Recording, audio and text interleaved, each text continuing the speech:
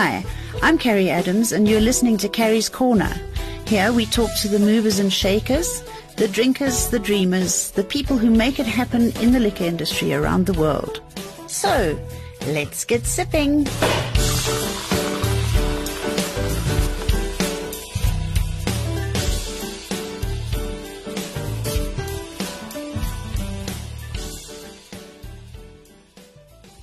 Well, hello everybody, and today I'm really happy and privileged to have PG Slabbert in my studio with me. PG from, well, I keep on wanting to call it Flottenberg because I'm old-fashioned, but it's actually Stellenbosch Hills Winery. PG, welcome to Carrie's Corner. Thanks for joining me. Yeah, thanks for having me. So, I think it must have been about 10, 20 years ago that Flottenberg Co-op changed to Stellenbosch Hills. Is that correct? Yeah, in 2003 we changed the name to Stellenbosch Hills. The reason behind that is because there's 5 different wards that deliver grapes to the cellar. So I think to include all 5 wards within Stellenbosch, why not put Stellenbosch to your brand from a marketing side? Absolutely. And since then it's still working for us. Well, you know, I actually am a huge proponent of the old, what did we call them, cooperatives really. And Stellenbosch Hills is like a cooperative, isn't it? Because there's sort of many members making up the winery. We still operate as a cooperative, but with 10 members that deliver grapes to us. So the structure will stay the same, although the name have changed. So how does that work then, PG? Do you all have a little stake in Stellenbosch, each one of the growers, and you as the sort of managing top potato, do you sort of own the lion's share, or how does it all work? No. I'm only the manager and winemaker here, and then each member of the 10 members own a percentage of stake within the co-op. Okay, and the actual property belongs to who? To the members. Okay. It belongs to the members. They own everything. Perfect. I'm just running and making wine on their behalf. So let's tell everybody where you are. You're at Polka Dry, aren't you? Yes, we situated on your way from Stellenbosch. You can either take the R310 to Muizenberg, as most of the listeners will know, on your way to Spear Wine Estate. We situated opposite the Van Rijn brandy cellar, right on the corner there. Okay. Or you can take the route towards Kuils River. That's the Polka Dry Road. So a lot of our members are on the Polka Dry Road. So it's basically in between the Baden-Powell Road and the Polka Dry Road. There's some fantastic soils around about that area. We know that at Polka Dry there's De Toren comes out of there, and there's Reineke has got his vineyards along that sort of stretch as well, hasn't he, Johan Reineke? There's a lot of good farms that's coming from the Polka Dry. I think up and coming young winemakers also doing especially good small quantities of wine. Yes. In the Polka Dry area. Yes. So the wine, let's just for the listeners sort of convenience, let's explain to them how this cooperative thing works. So they all go out and they pick their grapes. Do you predetermine a price for grapes at the beginning of the vintage? How does it work? No, what we normally do is they deliver the grapes to us, and then after the harvest is done, depending on, we serve a lot of clients. So most of the clients will make a price beforehand. So after the grapes arrived at the cellar, the wine is made, we submit the wine once again to our clients, then we finalize the price, and from that price that we finalized after harvest, that is how the grower been paid. So are you pre-selling your wine before you've even put it in the bottle? To your client. You mentioned your client. Who are your clients? Yeah, most of our bulk, 90% of our production we're selling in bulk to various clients. Oh, really? Which the biggest is the Stel. Yes. They buying almost 70% of our total production. Wow. Which go into various brands of them. Yes. And then 20% we sell to other customers, and only the 10% we sell under the Stellenbosch Hills brand. Oh, wow, that's interesting. So, you know, In the olden days, I keep referring to the olden days. It's not that long ago, but I mean, when I was sort of at school and growing up, these cooperatives were actually, I think, quite a clever way of ensuring the success of many wine growers and wine farm owners, because there were big conglomerates like the Still and the KWV, which you know because you used to work there, I think, but those big conglomerates who used to buy in a lot of this juice that was made at the cooperatives, which kept everybody happy. It seemed like a very good idea, and it still does seem like a good idea, more specifically now where there's so many wine farmers who are battling.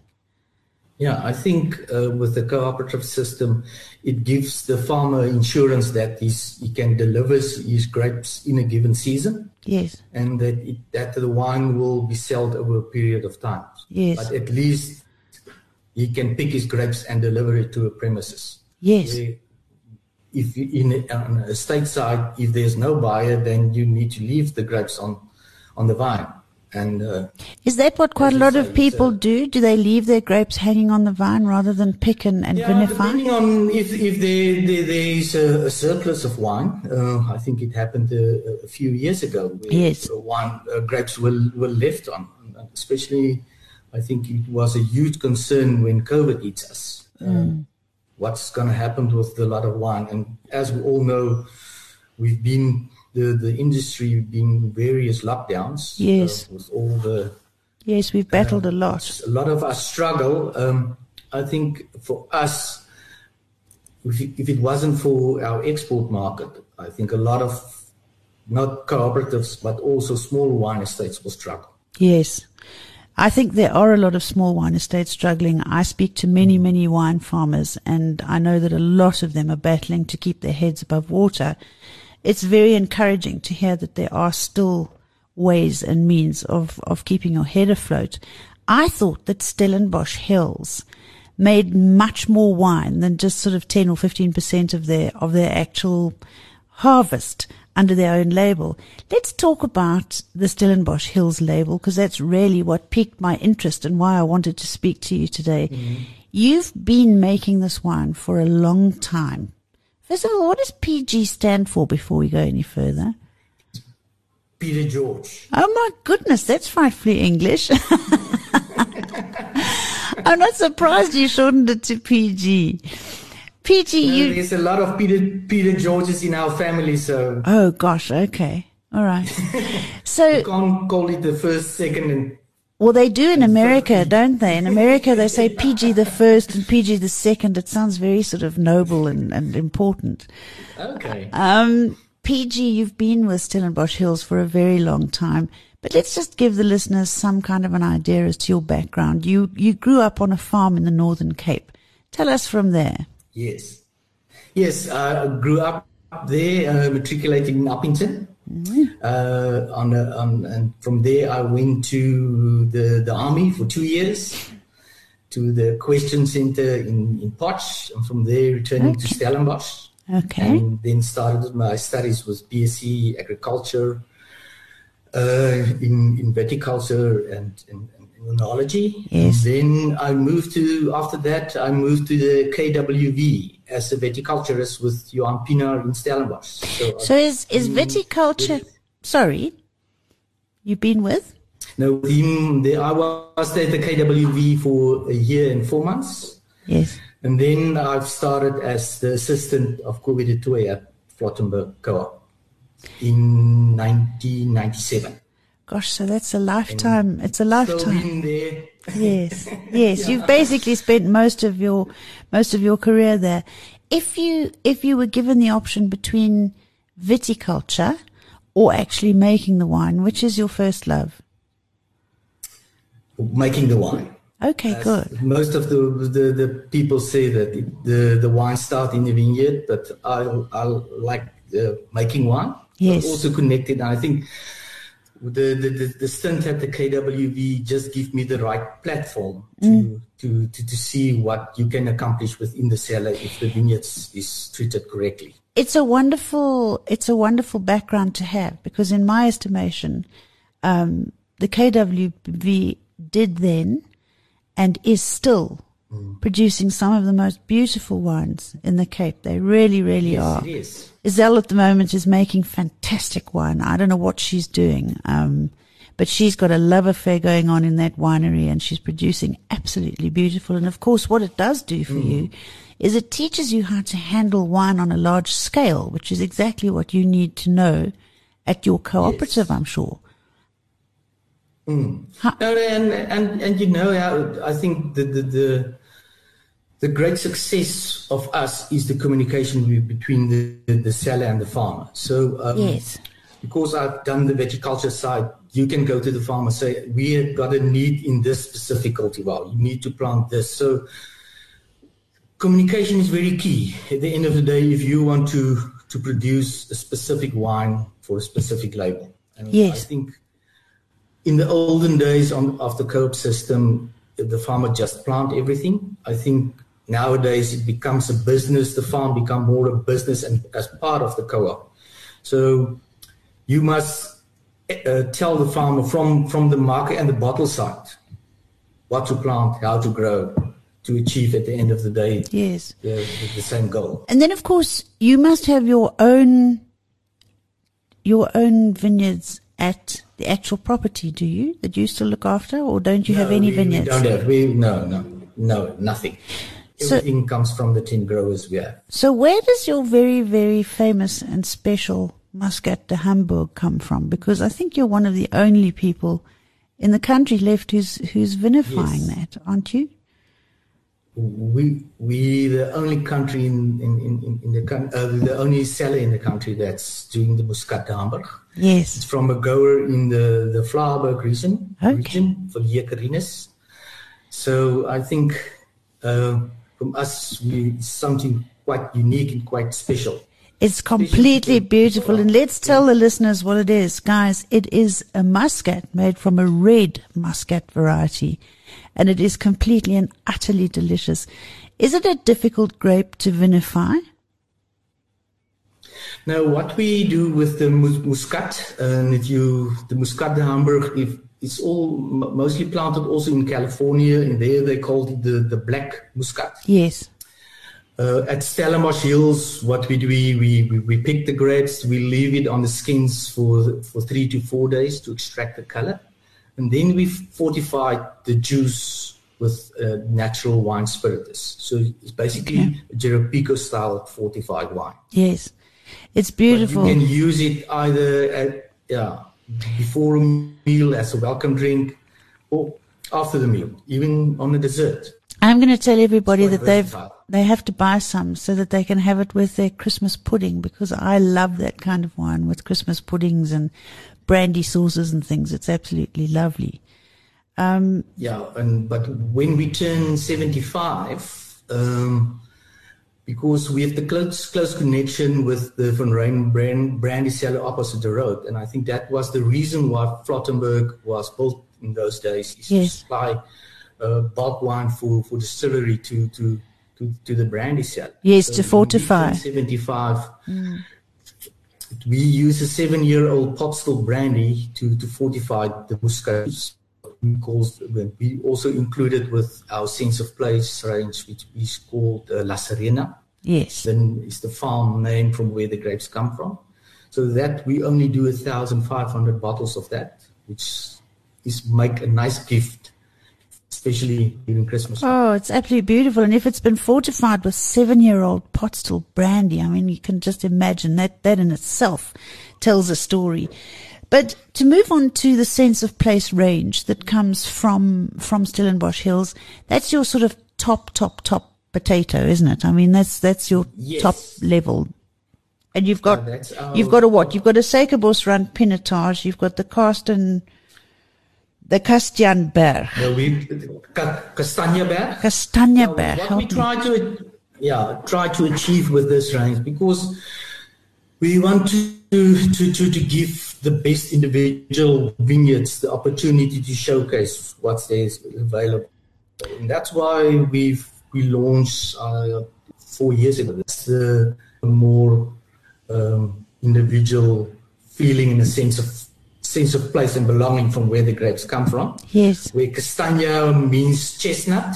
Oh, And okay. if you see the label, it's the flower of the wild chestnut tree, which grow in the area in the olden days, which they used for various timber reasons, from making furniture Okay. to the ox wagons. I didn't know what castagna was. I didn't realize that that's what it is. Yeah, But it's the thing, chestnut. a chestnut. So the thing that really attracted me to Stellenbosch Hills in the first place, when I started tasting up a storm all over the Cape, was your MCC, your Anna Christina. And who is Anna Christina? Yeah. Anna Christina was the daughter of one of the Stellenbosch wine pioneers in the area, called Antoni Vlotman. So you can recognize Vlotman. He was the first pioneer in the Vlottenberg area. Yes. He's the guy in which the name of Vlottenberg came from. So she was the first daughter of Antoni Vlotman. So and you make your bubbly out of all Chardonnay, don't you? It's Blanc de Blanc, really. 100% Chardonnay. And the thing with the Stellenbosch brand, I can't buy in grapes from other areas. Yes. All my fruit must come from Stellenbosch. So I can't buy grapes from Darling or down the coast to put in. Every berry must come from Stellenbosch. So the Anna Christina, the Chardonnay is coming from the Stellenbosch Kloof, where you will, to give the listeners the idea, where you will find estates like Jordan, de Morgenson, Overgouw, Uiterwyk. So it's beautiful grapes. And also the Castagna, the Castagnaberg Chenin is also from the Stellenbosch Kloof area. Okay, good. And then any other reds that we need to know about? I know in your reserve range you've got a red. What is that? Is that a blend? In the sense of place is Suikerbosrand. It's a Cape blend, so it must include Pinotage. So this blend we first launched it in 2015. That wine won at the APSA Cape Blend last year. It was one of the 5 winners. It also received a 4.5-star platter last year. And also it was a Tim Atkin rating of 91 points. So that was the 2015. So fantastic. A few weeks ago we launched 2017. Yes.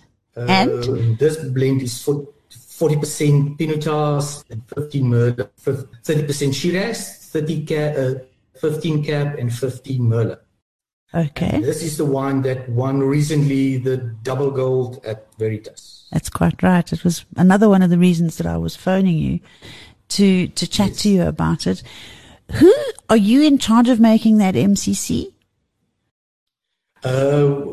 I'm in charge of the white, and then the other winemaker is responsible for the reds. So, but we collaborate with each other when we choose the final blend that's going into the bottle.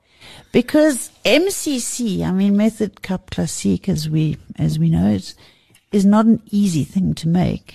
You have to have. It's very stressful. Yeah, very stressful. And are you going for? I mean, do the growers subscribe to all the new, not necessarily organic, but much sort of easier on the land techniques when it comes to wine farming? Yes, I think if and that's where from the viticulture we work with the growers to make it more organic friendly for the end of the end user. Yes. So spraying the right thing, doing everything from the farm right to the bottle, so that there's a total traceability of what's going into the. Yes. So that is, I think, a key at the end of the day for all the wines, is that you need to go back from where the grapes is growing. Yes. And the thing with the sense of place, we're not making huge volume of the Anna Christina. We're only doing 3,000 bottles. With gosh. Castagnaberg and the Suikerbosrand is also 4,000 bottles. So it's not huge volume. No, it's not very big. Only the best. Yeah. And PG, where can listeners buy Stellenbosch Hills? I mean, it's not necessarily all over the place, is it? Or is it, have you put your ordinary range into the supermarkets, I think? Yes. Our lifestyle range is called Polka Dry. Yes. We got 3 wines, a white, a red, and a rosé. It's also available in a 3-liter BIB. Mostly all that wines is available in Sparrow tops. Okay. And also the collection range where you will find most of the varietals. The Chenin Blanc, there's a Sauvignon Blanc, and all the varietals. You also make a Sauvignon Blanc bubbly, don't you? You used to make a Sauvignon Blanc bubbly. In the past years, that was for one of our clients in Belgium. Okay. But because of the price point of Prosecco in the export market, we're not competitive, so we stopped. So that's why when we finished with that, we started making an MCC, which I think is more appealing to the client. Yes. And who is your biggest export market? Because I'm sure that you're exporting quite a lot. Yeah, of the 10% we produce, we export just more than 5%. Our biggest market is Belgium and Holland. It's interesting that, so many wineries have found success exporting to Belgium and Holland, and quite a lot to Germany. And then our third biggest market is Russia. Wow. Followed by the States, and then also Brazil. That's fantastic. So who looks after your exports for you? Somebody is very skilled by the sound of things. Yeah, we a few years ago we approached Overax Wine International. Mm-hmm. We link into their marketing team, and they handling all our exports in Europe. Yes. And we've got another company that's handling our exports in the US, Canada, and also in South America. Okay. And the price points and things, dare I ask, are they the same when you send them over there as what we pay for them here? Or do you get much more money? I think I always say to the customer, if you look at our labels and our packaging, we only sell the packaging. The wine is for free. So, but I think you joke. I think that really is the case with a lot of producers. So, for me, I think it's over deliver at a reasonable price. So you comparing price wise, it's all mostly the same. Yeah. Well, I think the one thing that the local guy is paying for, depending on it's the exchange rate of what we. I know it's hectic. Well, I think from memory, the last time I bought any Stellenbosch Hills, it's more than reasonable on the shelf. It's very reasonably priced. It way over delivers for what you're paying for it. You can certainly buy in your sort of classic range, you can buy the Chenins and the Sauvignon Blancs and what have you, all under 100 Rand. They are under 100 Rand. The Polka Dries retail below 60 Rand. Yes. A bottle. And then we also have the blended range with the 1707 white and red reserve. Yes. That's below 200 Rand. Why 1707? 1707 was the date when the first 2 farms were granted next to the cellar to Pierre Roggeveld and Gerrit Hanseret. So they are with the Antoni Vlotman, the 2 pioneers, the 3 pioneers in the Vlottenberg and Stellenbosch Kloof area. Okay. So we put the date because the 1707 is a blended range. It's a white blend which consists out of Chardonnay, Semillon, Viognier, all vinified in barrel. And then the red reserve is a Shiraz-based Shiraz Cab Merlot Petit Verdot blend. So you've got a lot on your hands there. How many tons of grapes or do you vinify, or does it come? It doesn't come in as juice. It comes in as grapes, doesn't it? It's grapes. From our members, we're doing around a given season, depending this year we haven't had a good season. So on a normal season, we do 6,500 tons, and then we got extra grapes which we crush for various other sellers as well. So within a season, close to 8,000 tons of grapes. That is a lot of grapes. Yes, if you convert it into wine, it's 5.6 million liters of wine. Sure, that is a lot of wine, PG. It really is. If I was, being as how you one of my last interviews of the year, and I wanted you specifically because I know that you can offer the listeners a complete spectrum of top quality from bubbly right through to sticky at the end of the meal. What would you tell everybody to choose for their Christmas lunch? White and red. And of course we're going to have the bubbly, but I mean, which white and which red would you suggest? For me, from drinking now, on the red side, I will choose the 1707 red. Yep. Which is a much more older vintage. With the current vintage of this, the Suikerbos Rand, I think you need to spend a little bit more time in the bottle. Okay. And on the white side, the Kastanjeberg. Personally, I love wooded wines. If you don't like a wooded Chenin, then our Chenin in the collection range is very good. That Kastanjeberg is absolutely beautiful. Because the Chenin in the collection range is made from vineyard that is, I think next year it will turn 34 years old. And that's from the Lyndak area just across Spear Wine Estate. I wish we were all like vineyards, that we just got prettier and more beautiful as we got older, but it doesn't really work that way, does it? It's just, maybe that's why I love the wine industry so much. It's just such a pleasure to chat to you. I'm sure that you are going on holiday, taking your family somewhere nice for a well-deserved break, are you? Yes, we Christmas we're staying in Paul. Till Christmas we're staying in Paul, and then we're off to after Christmas to Hermanus. To enjoy a bit of the sea. Go and see the sea and all the whales. So we hope we see most of the listeners down here. Absolutely. We all cannot travel, so PG, if anybody wants to, I was going to say, if anybody wants to come and sort of familiarize themselves with your lovely wines, they can come unannounced. Can they just sort of arrive and come into the tasting room? Depending on the groups, what we also offer to the customers is a biltong and wine pairing. Oh, yum!